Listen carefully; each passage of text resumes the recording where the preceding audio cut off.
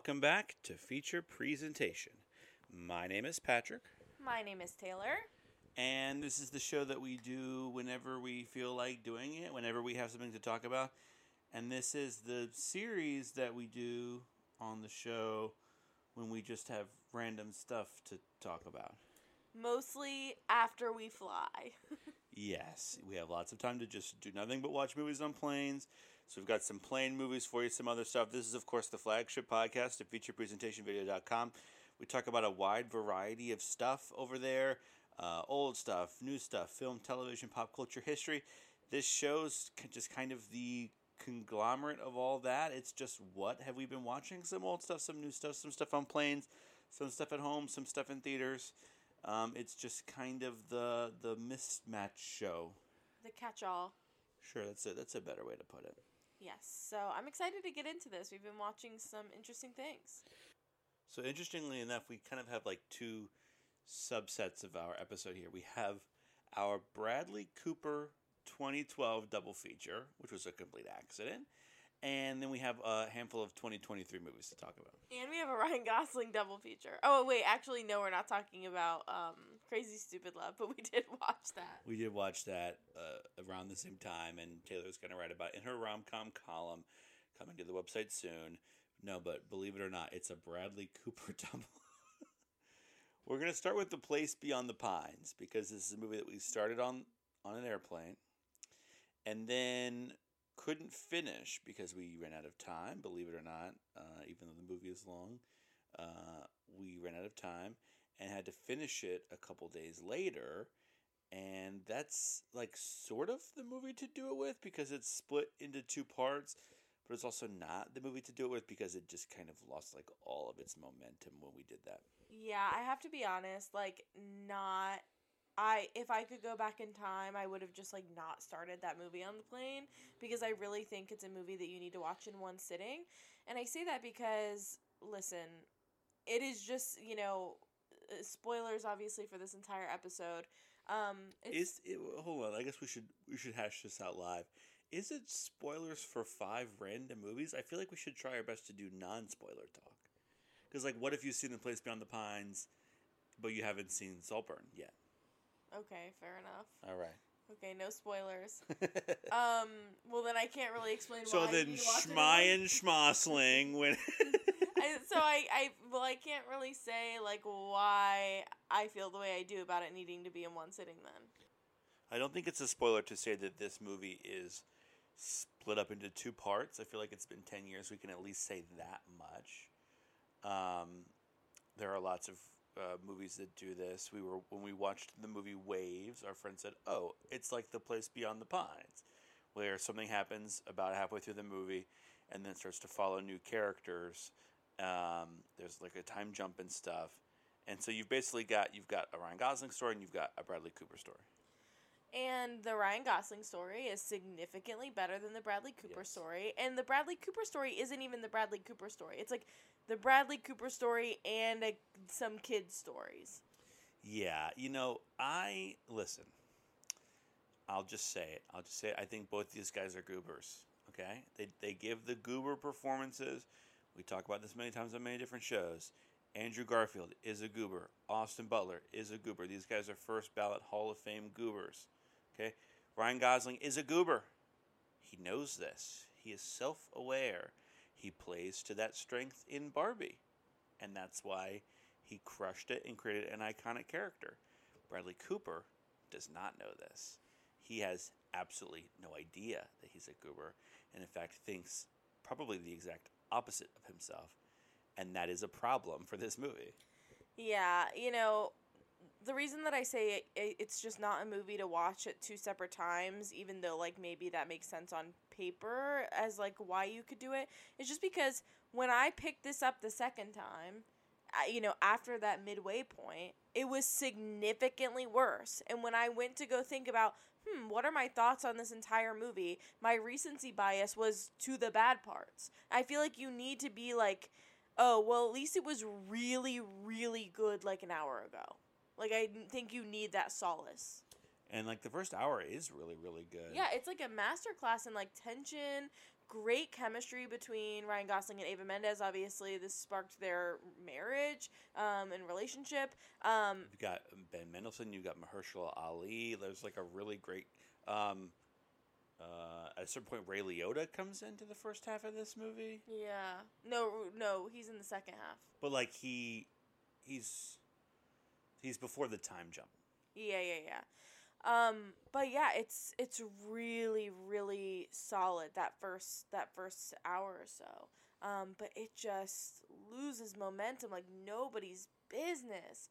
I feel like the first part of Bradley's story is like fine. It's not nearly as good, but it's like serviceable. It's like okay. I guess what we should say is like we normally try and do at least like 2-sentence plot synopses for this, but I don't think that you really can without spoiling anything. So like it's a movie that follows two different guys. It's split into two parts. They cross paths at one point. I don't really know what more you could say. I know that's like so extremely vague. Any of that could mean anything, but if I told you like who either one of these guys was, it would give away who the other guy was. It would give away plots and stuff. Yeah, it just for me in terms of timeline, which I'm gonna try and not spoil anything. It's like Ryan Gosling's story, and then Bradley Cooper's story picks up immediately, and then separately in the middle of Bradley Cooper's story, there's a 15-year time jump, and they follow kids, and the kid stuff sucks. It is so bad. Oh my god, it's so bad. And so it just gets worse and worse and worse. I think there are two good Goslings. I think that there's completely silent, like almost never speaks. That's him in this, and that's him in Drive. And I don't feel like he never speaks in this. He's mysterious. How about Yeah. that? He never speaks in Drive. I've never seen Drive, but I take it. I want to say that there's another one, but maybe not. And then there's I Know That I'm a Goober. I'm going to play to that. We saw that in Crazy Stupid Love. We see that in Barbie. You know, whatever. Notebook, even. Yeah, to a certain degree, yeah.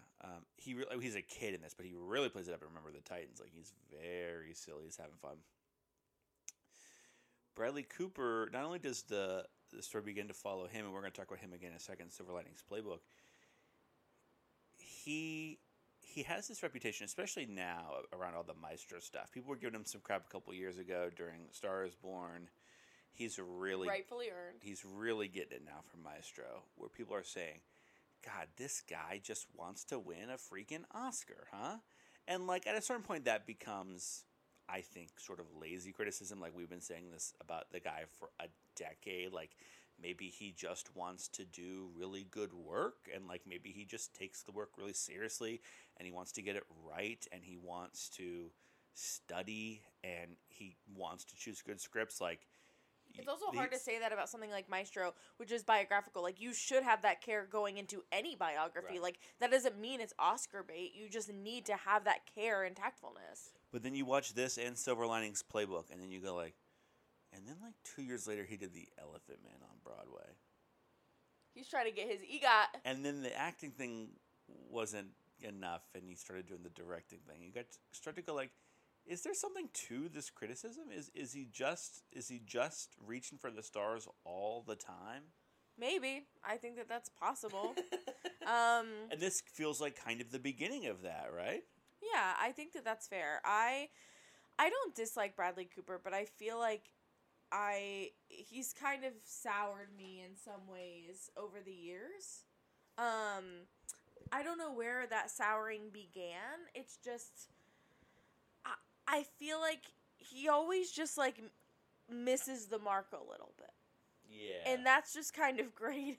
Yeah. And I know that that's a really poor criticism because, like, oh, well, if he's consistently only missing the mark a little bit, then that must mean he's good. And yeah, he is good. I'm not going to sit here and say that Bradley Cooper isn't a good actor. He is a good actor. But there's just something that's a little off. What was that TV show he was in? Chef or something? Oh, he was in the no. It wasn't a No Kitchen Reservation. Confidential. Yeah. Was it Kitchen Confidential? Yeah, where he played like Jack Bourdain was his character's name. Ugh, that was awful. So like he was he does, and when you look at the filmography, you go like, well, yeah, he did Wedding Crashers. And All About Steve. And All About Steve and Midnight Meat Train and The Hangover and Valentine's Day and A-Team. He was just a schmuck, and we were all cool with him being a schmuck, right? And then one day it's like, Plays Beyond the Pines. David O. Russell got his hands on him. Silver Linings Playbook, American Hustle, American Sniper, Burnt Sucked, Joy. He does a bunch of voices. And then it's like, that's not working. Star is Born. Maestro. Obviously, he's doing a lot of Marvel voices in that time. And he, very memorable scene in Licorice Pizza. But it definitely, like, you go like, we make this joke for a reason. Yeah. And this is that turning point, I think. Yeah, so I don't know. I feel like I'm glad that I saw this movie because it's one of those that's just been perpetually on my watch list, Yes. like, since I've known what movies are, essentially. I've had a Letterboxd for like 4 years now, and I think it was like my 6th oldest film on my watch list. So like it's been there forever. Yeah, so I just feel like I don't even think I had it on my actual Letterboxd watch list because it was just so mentally ingrained. Like, yeah, I just want to see it at some point.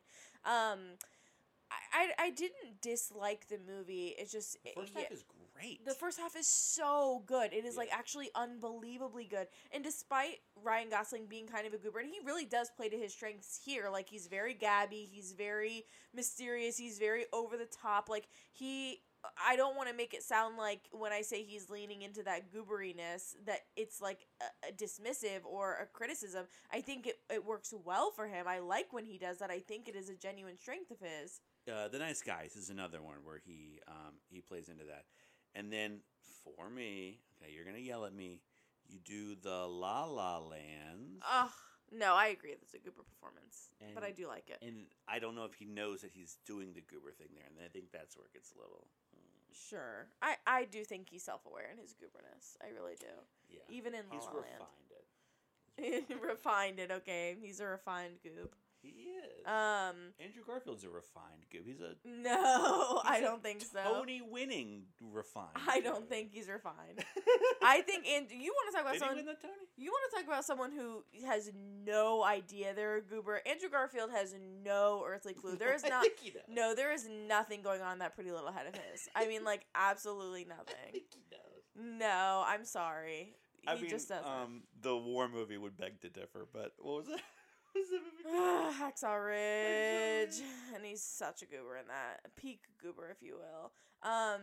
He did win the Tony. Anyways, I say all this to say I did like Place Beyond the Pines, but I do just have this really intense recency bias of the last part of the film being so bad. Do you think it would just be bad regardless? Like, I don't know. I don't know. I'm not going to sit through it and watch it again to find out. No. But the first part is so good, and I would say worth the watch. Like, the movie is worth seeing for the first part. Start to get bored, turn it off. But Yeah. yeah, the first part's pretty good. Yeah, it is. I also think that Silver Linings Playbook played a part in my Bradley Cooper allergy, because when Silver Linings Playbook came out, I was in love with that movie. I probably would have called it one of my favorite movies of all time. Same. And then now I go, oh my god, like I was a preteen or a teen, and like how embarrassing, because this movie sucks. Talk about a movie that does not hold up. Oh my Sucks. gosh. Here's what I will say. It's crazy how bad this movie is. Bradley Cooper's commitment and what do I say? Like, his commitment and his craft is honorable here. I think he is giving this performance his all. And I think he is completely and utterly successful in that. And I mean that. But it is written like garbage for him. I think he sells the hell out of it, but there is so much wrong with the bones. There is so much wrong with the bones. And so he is selling it, but to what end? I think maybe we're getting to something here. I'm wondering if, because he has a theater background, theater training. Does he really? Yes, he went to the actor studio. I wonder if he's a better stage actor than a film actor, because although we haven't seen him live on stage, he's giving a stagey performance in Silver Linings Playbook. It is very theatrical. He's giving a theatrical performance in Licorice Pizza. he's giving a theatrical performance behind that microphone for Rocket Raccoon. I mean, even Wet Hot American Summer. He's a baby there, but you can see an understanding of comedic beats and a collaboration and an ensembleness to it. And I'm wondering if it's just like when he broods that we find that unattractive. Yeah, I mean, not to say that you can't brood on stage. You can absolutely, but film really is the brooding thing. Exactly, exactly. You don't watch those shows, or like I don't know how to say it. It just film really is the medium for brooding, and I always kind of find it somewhat unappealing unless you really, really make a strong campaign for it, which most films do not. Unless you're like Marlon Brando. I think a lot of films think that brooding is its own art, and I do not think that it is. I think that a lot of filmmakers think that is brooding is just interesting enough that you can just let that be. But life is, you brood in life. Like, I don't need to see that recreated over and over 1,000 times. It's not, exactly. It's not acting. It's, I don't know. And so I feel like the stage people kind of get that. In fact, I feel like when people brood, it's often the butt of some joke, or it is, acknowledged as a joke in some way, or it is played up, extravagantly to kind of acknowledge that, the irony or what have you. But, I think that the brooding doesn't work for him. So this one we can give the basic plot. So Bradley Cooper plays Pat, who recently experienced a mental health crisis after walking in on his wife cheating on him with their coworker, right? She works at the school too. Yes. And has now gotten out of the court-appointed hospital stay and is back at home, but is not taking his medication and is trying to get in contact with his ex-wife, and he's kind of just... He wants her back. And he's trying to improve his life while finding that a very difficult thing to do.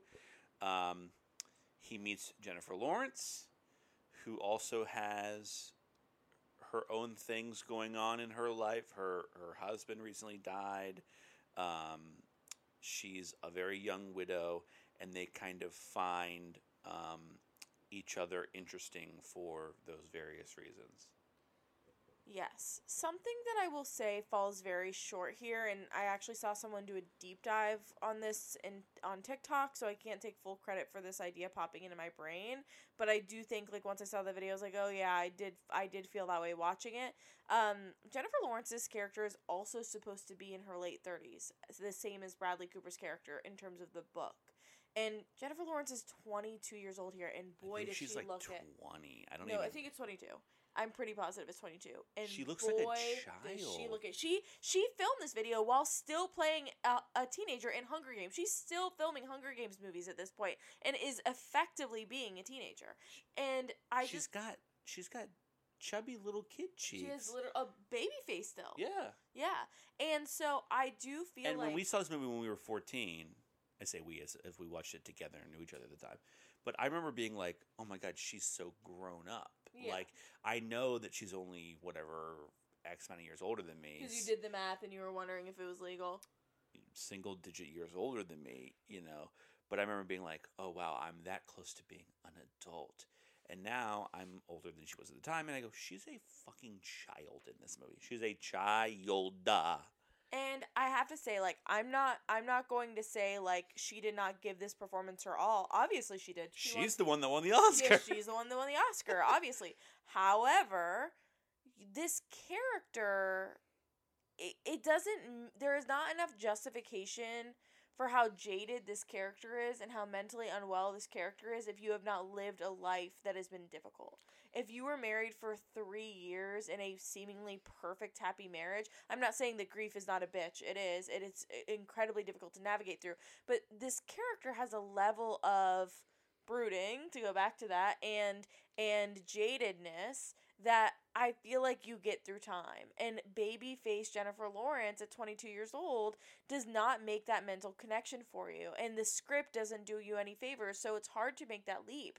This would make more sense if it was someone like, I don't know, like like Rachel Weisz or something. I don't know, like someone similar to Bradley Cooper's age, because they would have more to connect on. It's almost predatory when you see him play against her like this. Yeah, at the time I didn't notice it at all because I was a kid, and like all adults are the same age. Yeah. And you're like, there's a huge age gap between these two. Yeah, and it does not make sense in terms of the source material at all. It's directed like a nightmare. I mean, it's written like a nightmare. I couldn't believe some of the shit that came out of their mouths. The guy's got the worst therapist I've ever seen. He gets some of the monologue stuff that he gets is good, and he plays it well. I and feel some like, of the quips are good. yes.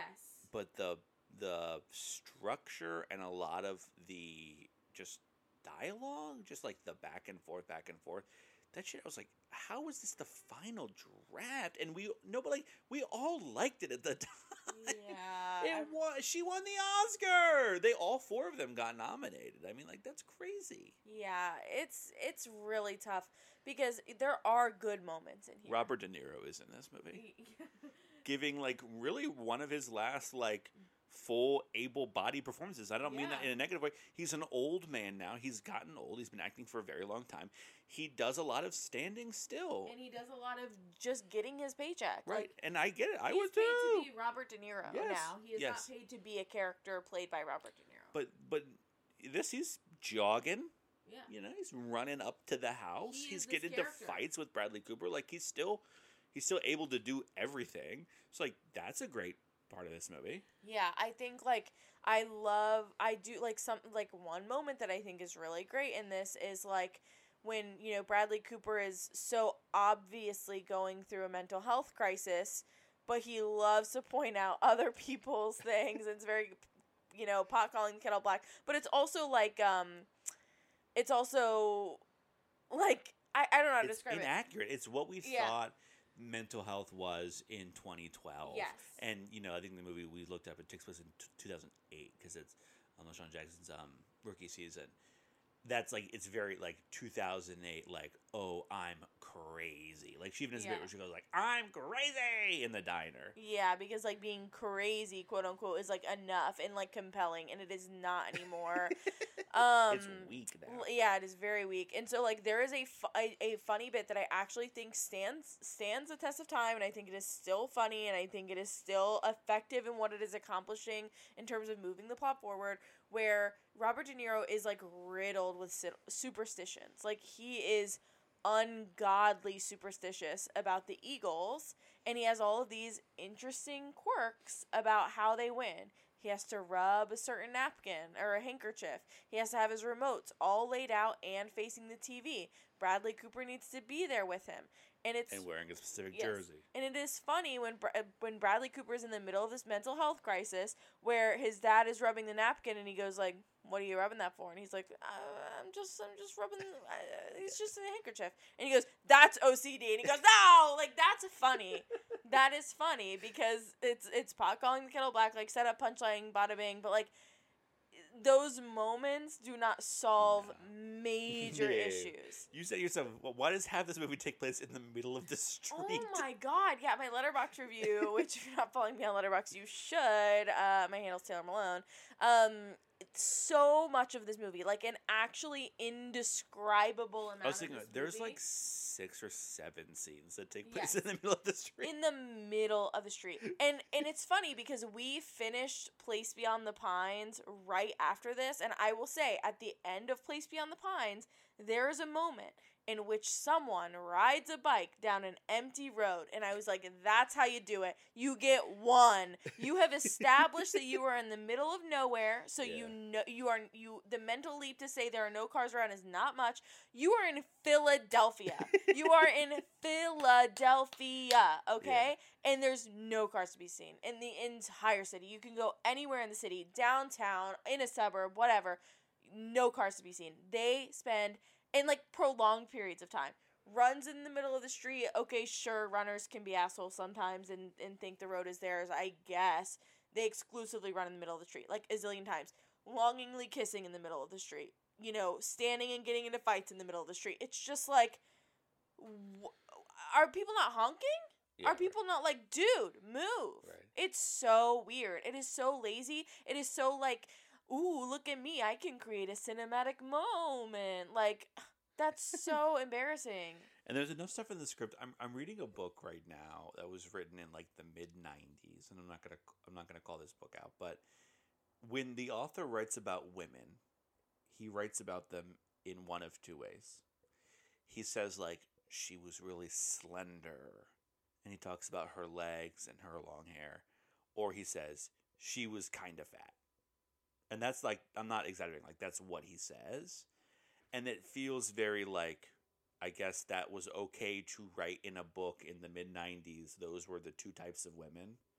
And this feels that same way about like, well, I guess this was okay to say about mental health in the mid 2000s or late 2000s, Like, in whatever. fact, It was just I like, remember people. oh, like crazy people just scream in the street. Oh, okay, sure.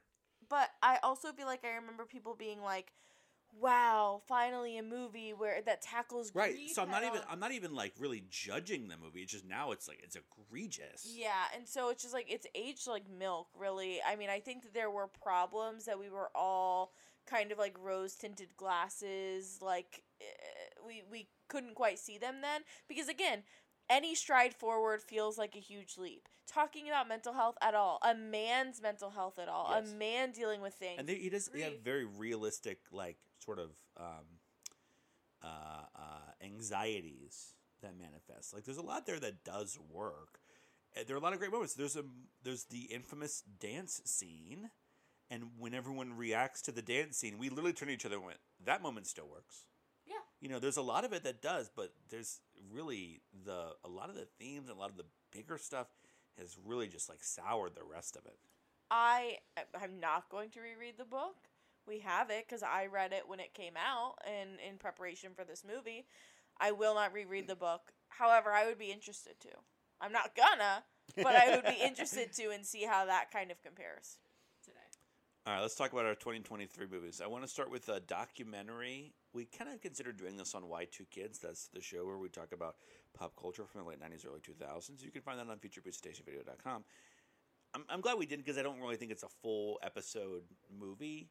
But I do feel like it's worthy of being touched on, and that is David Holmes, The Boy Who Lived.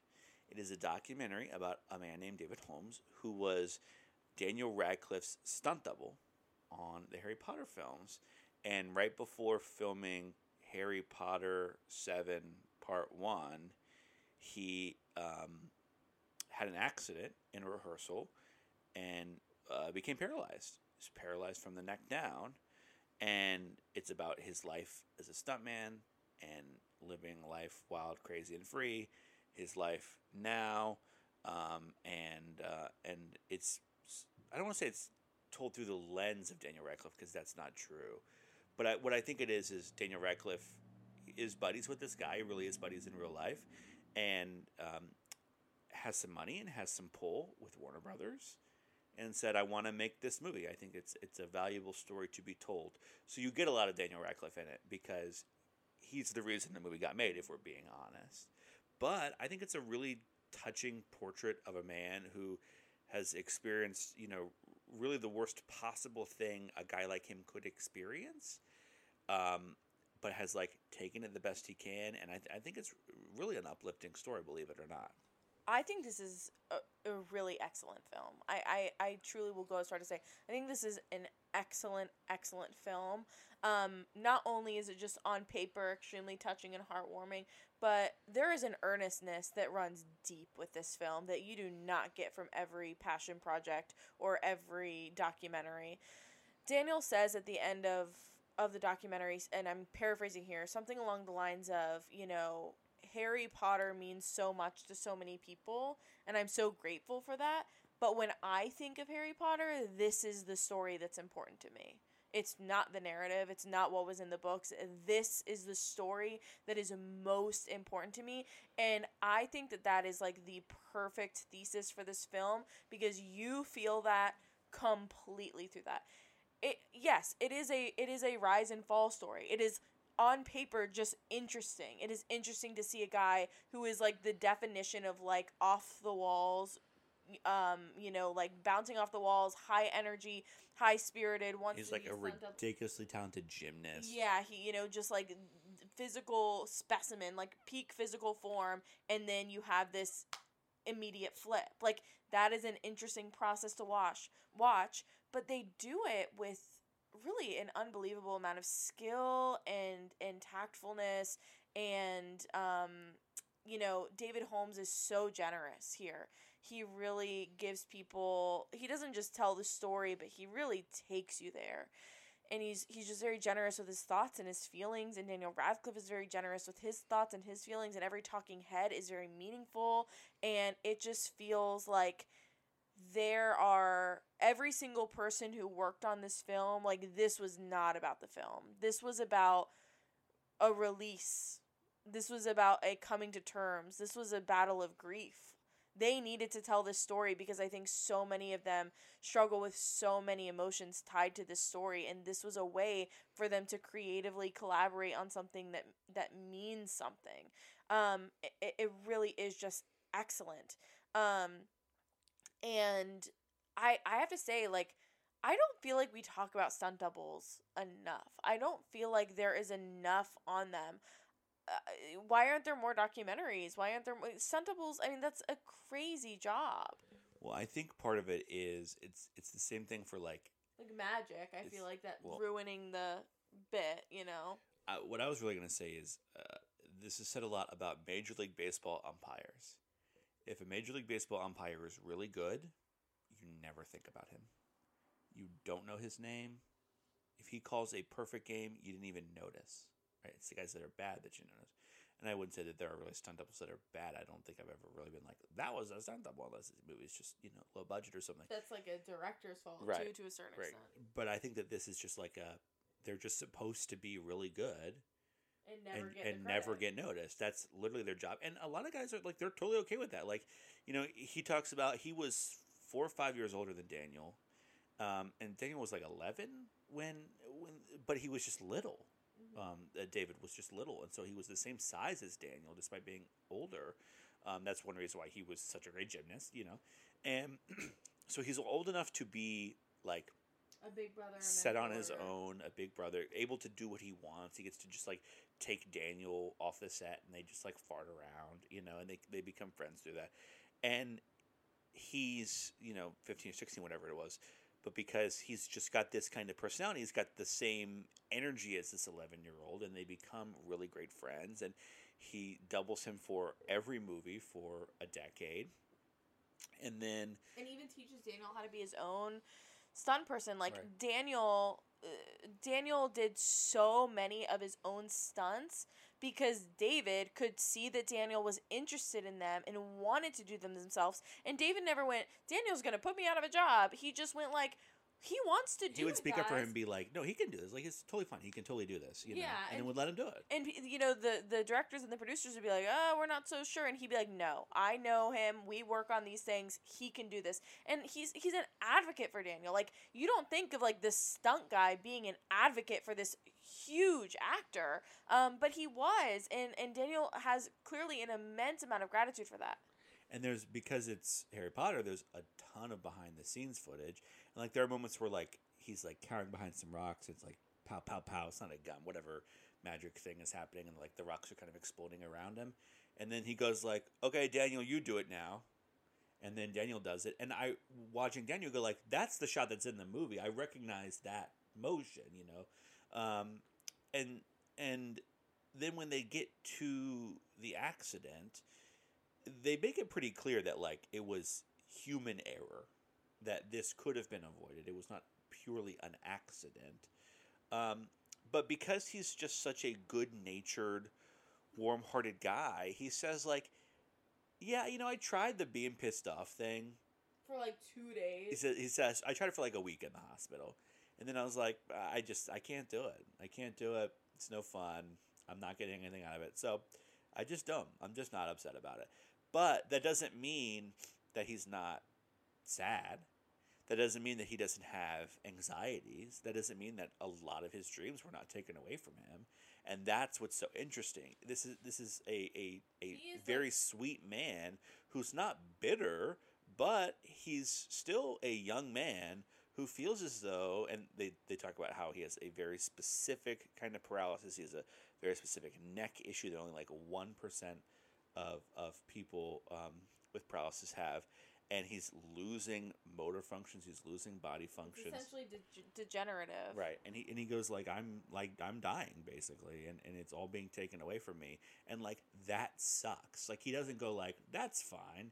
His his good naturedness ends at a certain point. I don't mean to say that at that point he becomes bitter, but I think that's where the human studies stuff is really interesting. Is you go like you can be such a warm, kind-hearted person, and shit can still bother you, and you can still be going through your own stuff. And I think that that's part of the thesis of the documentary is people are incredibly complicated, and you can have terrible things happen to you and find the light in those good things. And there are a lot of those stories. There are always stories of people who experience personal tragedy or natural disaster, whatever it is, and they learn some lesson from it, and that's great.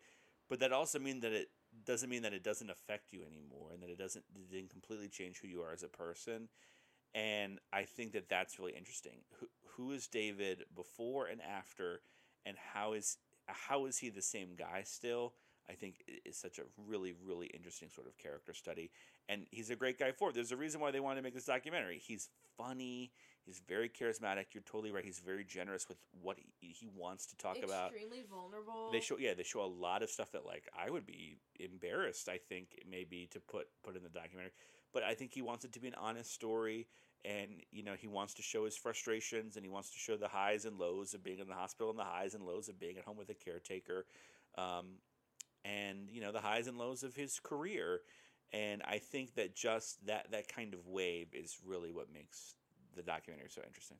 Yeah, I mean, he speaks about his time as a stunt double with so much passion. He just says like it was the best job in the world. Like there was He says at one point, I would still be doing it if it was for the accident. Yeah, absolutely. He said like if my body started working tomorrow, I would go back to it tomorrow. And I think that shows that kind of like commitment to that work, and like there can only be so much bitterness when you would be willing to go do it again. Like you just like loved it so much. And he's so vulnerable.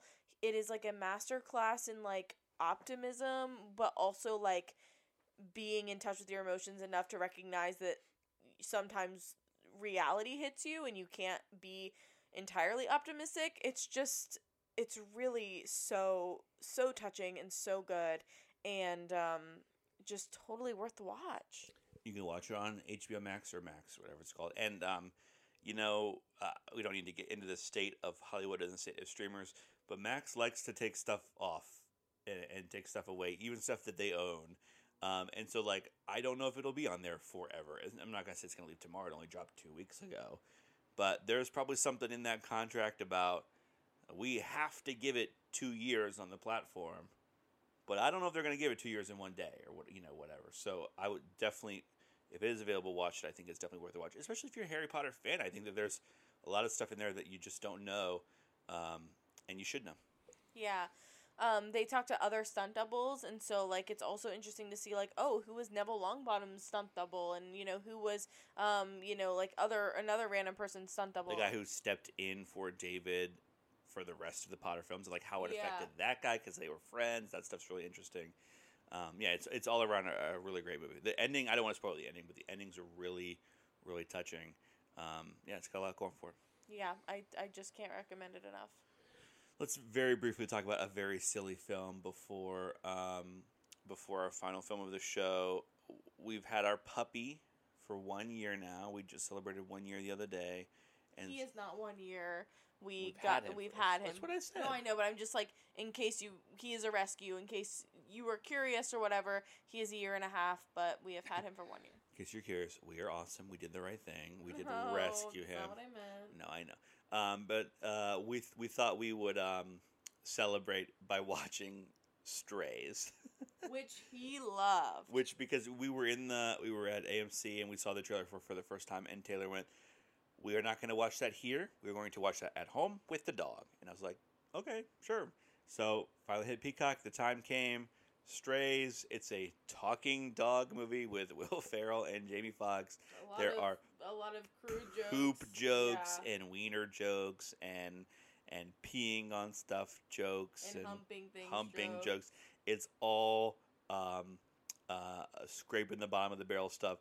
But I just got a kick out of it. I don't know. It made me laugh. I think part of that is Will Ferrell, despite me kind of being over a lot of what he does, he's got the perfect voice for this. I think that's one reason why like Buddy the Elf is so memorable. Is he just has the right quality to his voice to be like a silly guy, a goober, you know. And so even when his voice is coming out of a dog, it works. He plays, you know, a dog who doesn't know that he's a stray and finds that out and then finds out he gets to pee on stuff and hump stuff. And something about that just really works. And there's enough in there that like I liked it. It's not a very good movie. I don't really know if I would recommend It's definitely not it. for everyone. No, but the dog liked it. I liked it. Yeah, if you don't know, we've mentioned this before, but I'll mention it again here. Sonny loves watching movies. Like, we really did get the perfect dog because from the get-go, he has been the ultimate iPad baby. He loves watching TV. He recognizes, I don't know if this is every dog. I'm going to talk about my dog like he's the only dog in the world, so it doesn't matter. But he, like, can recognize shapes and sounds that I feel like no other dog picks up on. The other day, Yeah, sure. the other day we were driving past a vet. He's never been there before. He, you know, hasn't really seen this building a ton. And it had black silhouettes of dogs and cats, like, as decor out. And he was growling at them. And I was like, how do you know that's a dog? Like, there's no faces. It's not painted. It's just a black silhouette with, like, a tail. Like, how do you know that that's a dog? But he knows, and that very much translates to TV. He will be sound asleep, and a dog will quietly walk past in the frame, and he is all ears, and he is looking at it. He will get up, he'll go sniff the TV. Even when it's not animal related, sometimes he will just sit down and watch a whole movie with us. He loves watching TV. I know that sounds so freaking silly, but he really, really does love it. And so I try and find movies that will keep his interest, and this did. He watched like the first half of it. Both of us did, and then we both fell asleep. And I kept watching and I liked it. Did you like what you saw? I did. I thought the ending was really sweet. You woke over the ending. It's got Will Forte kind of, you know, doing his Will Forte thing. He's got Jamie Foxx doing his Jamie Foxx thing. I'm not sure about all of it. In fact, I'm really not sure about most of it, but it caught me in the right mood. I liked watching it with my dog. I thought some of the poop jokes were funny. It played well for me. Yeah, I feel like, you know, it was for him. It was for him, not for us. Yeah, sure. And then our final movie is one of the hottest film conversations right now.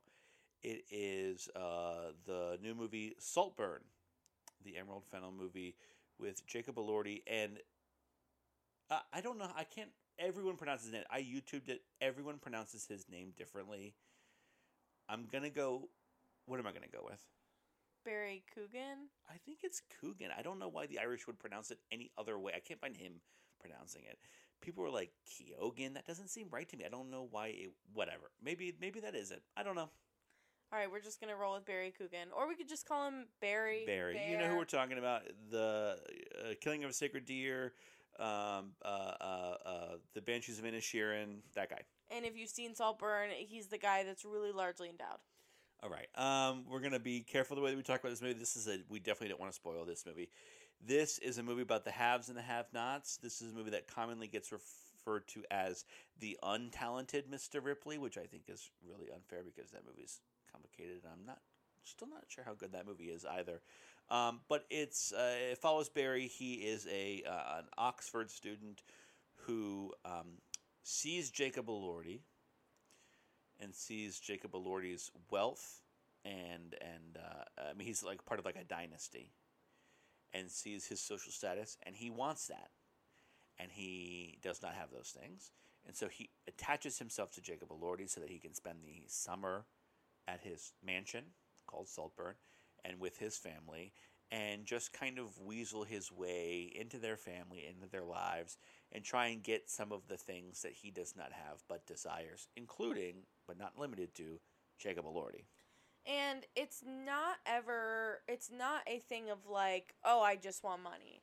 It is very clear, and Jacob Elordi plays this perfectly. And I'm not even just like saying like, haha, Jacob Elordi's so hot.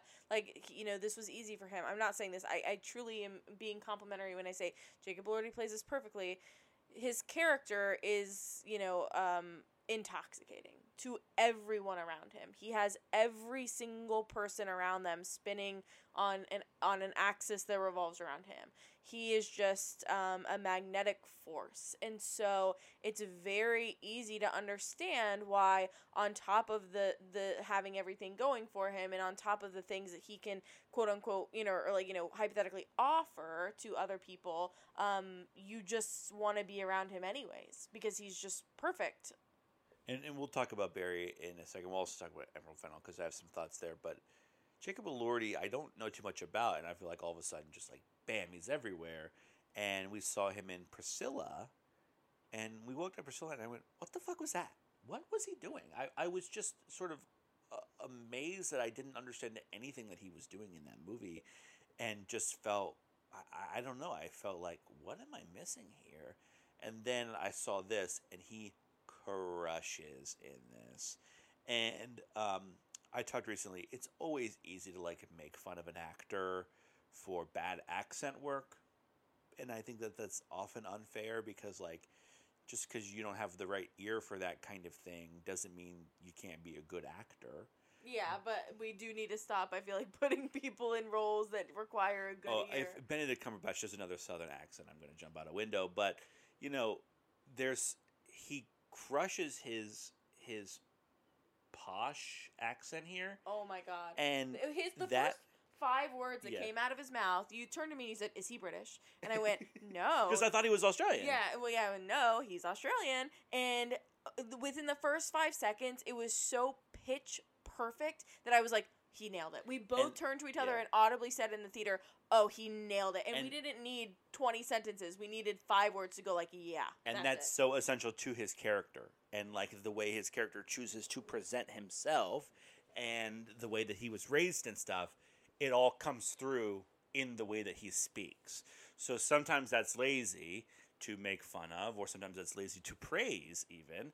But when you get it right, and it's important that it was right. It's so effective. It's so effective, and he's so effective here, and he really is great. Now, this is a very divisive movie right now, because people are saying it is The Talented Mr. Ripley, and I don't think you've seen The Talented Mr. Ripley. I've seen Purple Noon, but I have not seen The Talented Mr. Ripley. Right. Yes, of course.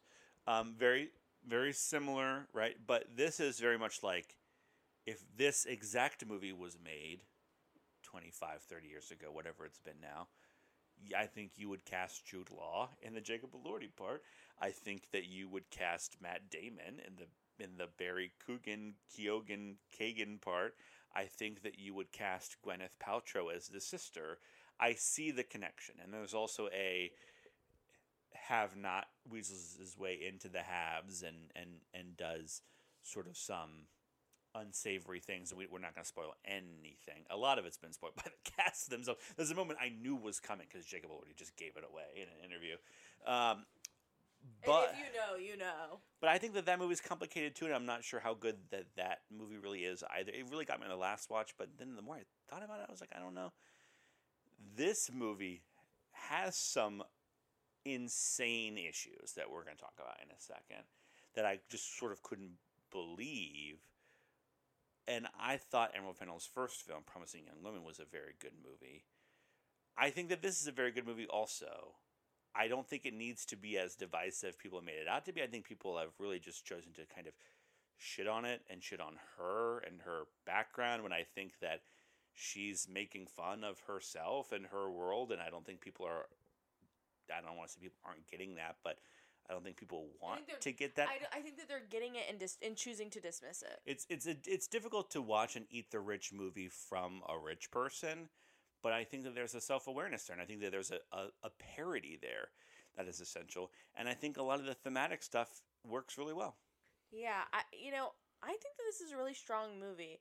There is a lot that I didn't see coming. I was like actually thrilled the whole time. Not that I'm saying it's a thriller, but it's just like I was thrilled the whole time. I was on the edge of my seat the whole time. It totally had me in the eating out of the palm of its hand the whole time. It was very effective in kind of like duping you and controlling the narrative in a way that like you can't quite figure out where it's going to go, and I feel like I'm one to always see the next thing coming, and to some that's a superpower. To me, it's a huge thing that I hate about myself. Like I don't want to spoil things before they're cooked, but I do all the time. And I could not have spoiled this for myself because I truly did not see things coming. I mean, it is chock full of incredible performances. I think like what I'm seeing so many people attack this movie for is they're saying like, oh, Emerald Fennell, she's just doing shock value, again dismissing the fact that she runs in circles similar to these wealthy people, and can't why is she making a movie about them, and also this whole like this is such a poor excuse for a class conversation. To that I say, yeah, it's not doing anything inventive. There's clear parallels between this and The Talented Mr. Ripley / Purple Moon or Purple Noon. There are clear connections between this and Parasite. Just the Tom Ripley, Patricia Highsmith. Yeah, there's clear connections between this and Parasite, because Parasite basically brought a class conversation back in a new way, and then everybody wanted to talk about class again.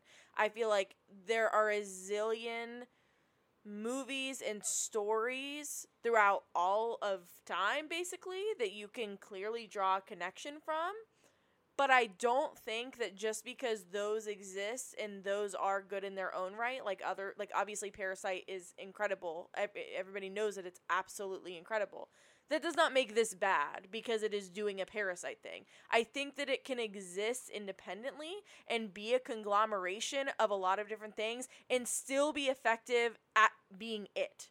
And I think that that's what people are not, for me, like I feel like people are being way too hard about like do we, how do I say this? Do we hate on Stranger Things for being a conglomeration of a bunch of 80s movies? I do. But I feel like some people go, "Oh my God, how amazing is it that it's that." I think that for me, it's like Promising Young Woman was talking about. She was saying the quiet part out loud. She was talking about things that we didn't dare to talk about, really, and should have been. And this is a topic that's been covered, and I think that that's part of people's disappointment. Is I think people found her really shocking and willing to say things that no one else was saying. And this, it's like, well, yeah, we been knew that. And it's also coming from someone who, is a part of these circles. What do we hear that she's Andrew Lloyd Webber's goddaughter or something? Or yeah, to me it is. I mean, that's indefensible. I'm sorry, you can't. That's embarrassing because it's Andrew Lloyd Webber. She can be related to any other rich person. That is bad. But like she's doing this. She's doing it obviously on purpose. She's setting it in 2006. She's setting it in a Juicy Couture world. She's setting it in England. Like she's doing all of these things on purpose because not only is that the story that she knows, but also that is the most clear way to get a lot of these themes across. And I think because she's being quote unquote obvious about it, I think people feel let down to a certain extent. I don't want to speak for those people, but that's the vibe that I'm getting. To me, it feels like a fresh take on a highly oversaturated topic. Yeah. And that, for a lot of people, is crime enough. To me, I don't know. I think that topics can be... Has the class topic been talked about a lot? Yes, a lot. Again, we have had a boom since Parasite talking about class in a very similar way. It's a very oversaturated market. Triangle of Sadness, Glass Onion, what was the other one? I can't remember. There's been a lot. There's been a lot. There's been a lot in the last couple years. I mean, there's been a lot. I am not The Menu. in the Menu. You know, I'm not gonna say that that's not true. The Menu, perfect example. I gave The Menu 5 stars last year. I thought The Menu was brilliant. I thought it was a fresh take on an oversaturated market. I think that this is the same thing. If you can convince me that this story is worth being told, I'll sit through the same spiel again. That's just my opinion. I know other people are looking for more, and that's fine, but that is just how I feel. We see movies come out all the time that are homages, and we don't think twice about them. Again, Stranger Things is an homage to the 80s. Wes Craven, everything he does is an homage. You know, like, you have these people who build brands on being homage makers, and suddenly it's a crime when she does it. I don't know. I feel like that's a little unfair. And I think that there's a lot of talent here. I think there's, again, masterful performances. I think there are some career-defining performances here. For me, I feel like this is a career-defining performance for Jacob Elordi, who I feel like very torn on his Elvis performance. I feel like my gut reaction was just like, yeah, what's going on? But then I have to go like, well, Priscilla, you know, like, fawned over the performance, like, even more so than Austin Butler. So I go like, I mean, she's the final judge, kind of. Whatever, but for me, like, this is a career-defining performance for Jacob Elordi. I mean, Rosamund Pike hasn't done anything in 10 years, and that's crazy. She's Gone Girl, so good here. Gone Girl should have made her the biggest star ever, and it did for like 3 months, and that was it.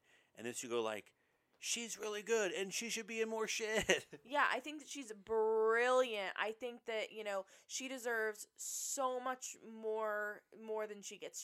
She gets so many great lines here. She gets so many great moments. She's very funny. She gets so many great moments to play. You realize that her range as an actress and her ability to play within that range, even when confined in a very specific scene and feeling, is limitless. I mean, she plays so much, and it is really wonderful to watch. So I feel like that's really talented. We don't even need to get into the cinematography. I'm beating a dead horse by saying the cinematography is unbelievably beautiful and completely masterful. This is the praise that it's getting across the board. So yeah, I just feel like, I don't know. There are some other performances I want to shout out. I think that Richard E. Grant, like, doesn't speak for most of the movie. He goes like, ooh, for like the first hour and a half. And then he gets the scene where you're like, and he was the perfect choice. Yes. There is a moment, which again, I'm not going to spoil anything, but there is a moment where it is just like a 3-second shot of just his face, and like your heart like goes into your stomach. It is unbelievable how much feeling he conveys in just that one shot. He plays Jacob Elordi's father. Carey Mulligan, I love. I think I'm one of her biggest fans. She's in this movie for 3 seconds, and it seemed like she just did it. Did a favor for Emerald Fennell. I wasn't crazy about it. It's giving Helena Bonham Carter. I was thinking she's channeling Elizabeth Banks from The Hunger Games. Oh, well, that's funny too. Yeah, she's you know, very briefly in this, but she's very funny in it. And Barry, I think, is great for a lot of it. We're going to talk about some of my problems with it in a second, but I think that he's very good at being very sad. He's very sad in The Banshees of Inisherin, and he's very bizarrely sad in The Killing of Sacred Deer.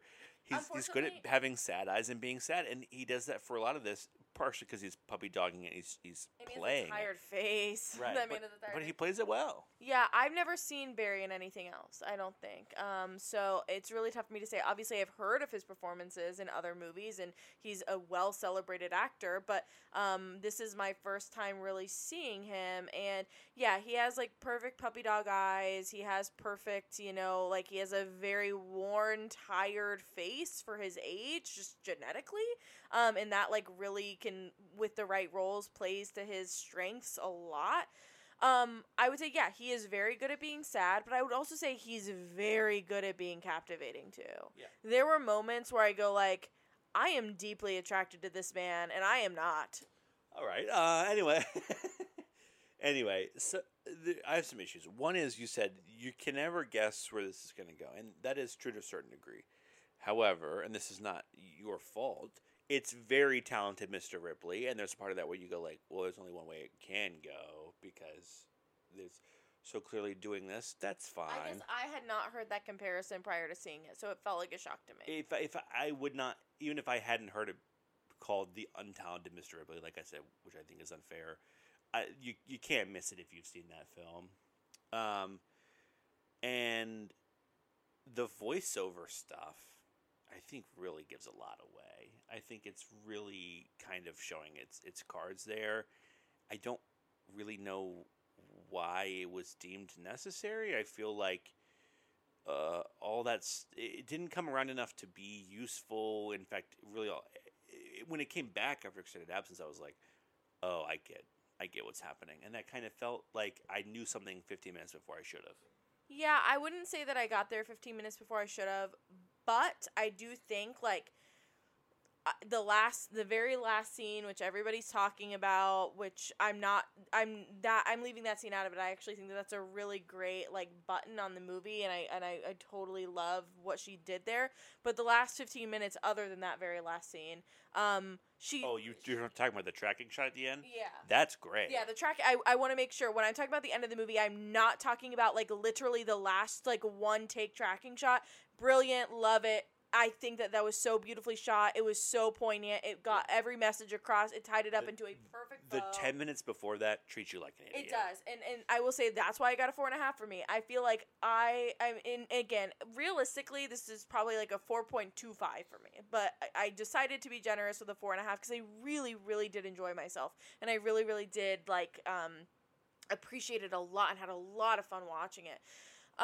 But, you know, the reason that it's realistically a 4.25 for me is, yeah, those 15 minutes at the end, I mean, it shows you all of its cards in a way where you go like, oh, that would have been so much better if you had just put Easter eggs and then made people go watch it a million times. Also part, like, half of those things I didn't know, sure. The other half I already knew, and now you're showing me for a second time. Yeah. And she very clearly has an endings problem. Promising Young Woman has a problem with its ending that you just can't miss. This movie has an endings problem. Other than the tracking shot. Other than the final shot, but that's not even wrapping up the story. That's just its own thing. She does not know how to end movies up until this point. And so, like, I will defend a lot of stuff. What I simply cannot defend is the fact that I was armed and ready. And yes, maybe I had my rating figured out before the last 10 minutes of the movie. Sue me, okay? I was armed and ready to give this movie 4 stars. And then it cut to Barry's computer screen in the cafe. And that single was awful. Frame. That was awful. Knocked it an entire. It was tag yourself on Milk and Cookies. it digged it an entire half star. It is a 2 hour and 10-minute movie, and 1 second of it ruined like a good chunk of it for me. That was fucking outrageous. That was capital B bad. Like, I have to, if I ever got like up close and personal with Emerald Fennell, I think I'd give her a little pop across the face. And like, I don't think that's like, at some point you have to be like, that can't be self-aware because that's not funny. Like, that doesn't. It's not even funny in a Y2K way. No, it's just bad. It would have been funnier if it had been like AIM. And he's just like, I don't even know. Literally anything. They didn't even have to show the computer. I didn't give a shit what was on the computer. It didn't matter. He could have been like looking for an apartment, or he could have been like whatever. Yeah, it didn't matter at all. And we can't say what it is because you have to see it for yourself. But oh my god, I laughed out loud in the theater. I think that my laughter told other people it was okay to laugh because I heard other people be like, "Yeah, that's fucking stupid," and it is. It really. And I was just like that. That is so, such a great summary of the entire ending, that it's just so messy and shows you everything. And you go like, the first 2 hours, this was so good, and it had such good moments, and a lot of it works really well, and part of that's because she casts really great actors, and she just kind of lets them do their shit, and that's great. And then it's just like, all that shit you already figured out, well, I'm going to tell you anyway. Yeah, ambiguity really would have worked in her favor. I am not. I am truly not a huge fan of the like, oh, this movie doesn't have an ending, or like, oh, what, like, I think that that's actually really annoying and grating. Like, I think, like, we sometimes, as, I think sometimes filmmakers just, like, go, ooh, I know what's edgy, I won't make it end, I won't give a satisfying ending, people will wonder. I think that that's, like, really annoying, like, 90% of the time. This is a movie that, like, essentially built itself to not have an ending, and like prepares you for it, and then gives you an ending and treats you like a 5-year-old, and you go like, wait, huh? Like, if it had just ended 15 minutes earlier, it's still, and you had the final shot, you still would have gotten everything you needed to know. And it's so egregious that I can kind of, at that point, almost see some of the backwards mapping of like, well, she treats me like an idiot. Does that mean that she thinks that I'm an idiot? Does that mean that she thinks that poor people are idiots? I don't agree with that thought process. But I got to the point where I was like, oh, I can see why people think this now. And it's solely based on like a 3-minute montage. The thing is, the rest of the movie has built up enough goodwill, I think, that it didn't ruin it for me, but it was definitely like, oh, I'm going to go into her future movies, M. Night Shyamalan, where you go, how is this guy going to finish this?